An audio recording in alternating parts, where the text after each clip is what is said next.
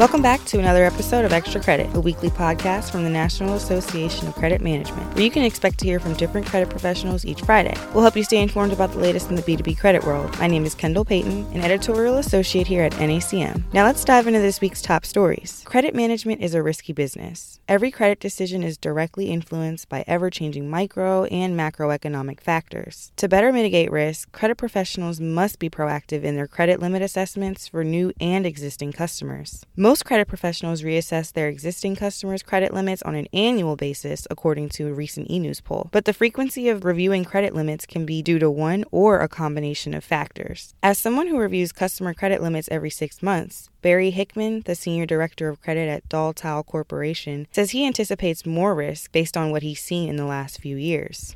Credit lines typically are an ongoing assessment from us, but for certain, every 6 months, we look at the entire portfolio. So today, I might get a phone call from a customer, or one of my credit managers might get a phone call from a customer who needs a credit limit increase. Been bumping up on their limit. Business is still growing. They're still expanding. We have a few conversations around that, run a few reports, try to get as much information as we can, look at their pay history, and then bump that credit line. It'll accommodate the customer's growth, but we'll put a cap there that lets us pause again, and we got slow pay. We built an algorithm some years ago based on the economics. Where should that credit limit be versus what's in the customer's credit portfolio? Heading into 2024 here, the marketplace is tightening up a little bit. We're seeing bad debts creep up, negative things that happen when economies begin to lose some of their liquidity. And we're doing less increases and maybe more tightening. In certain cases, credit professionals will review credit limits of existing customers once every 2 years if they consistently pay on time and rarely ask for increases in their credit limit. Jeff Kozat is a business manager at Pat's Corporation. He says he'll do a credit review if there are any drastic changes, such as going from paying every 20 days to 30 days.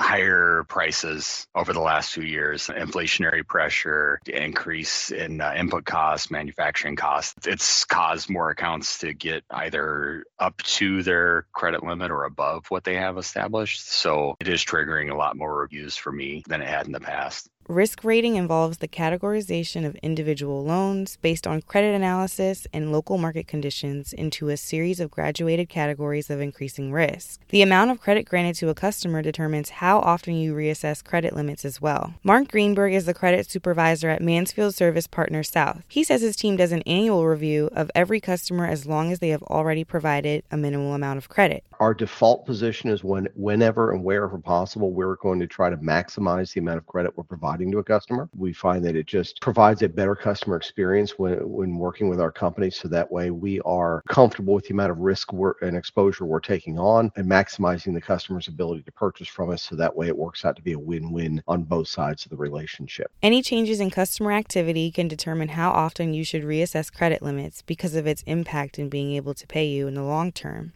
Some credit professionals like to conduct on-the-spot credit reviews or demands. For example, Tim Kane, the Director of Global Credit and Collections at Keene, says even though his credit reviews are done semi-annually, as new information comes in, those reviews can lead to a credit line increase or decrease. Before the spring, summer, and fall, winter shipping season, we'll do a credit line review for all of our partners. What we're trying to identify is any credit concerns before the product ships. And once we do identify any, we can work with sales to either reallocate terms, reallocate the product, kind of change up the orders a little bit, and this hopefully saves a little bit of time down the road when we're getting ready to ship and we do find an issue. So it's kind of a stitch in time saves 9 type of approach.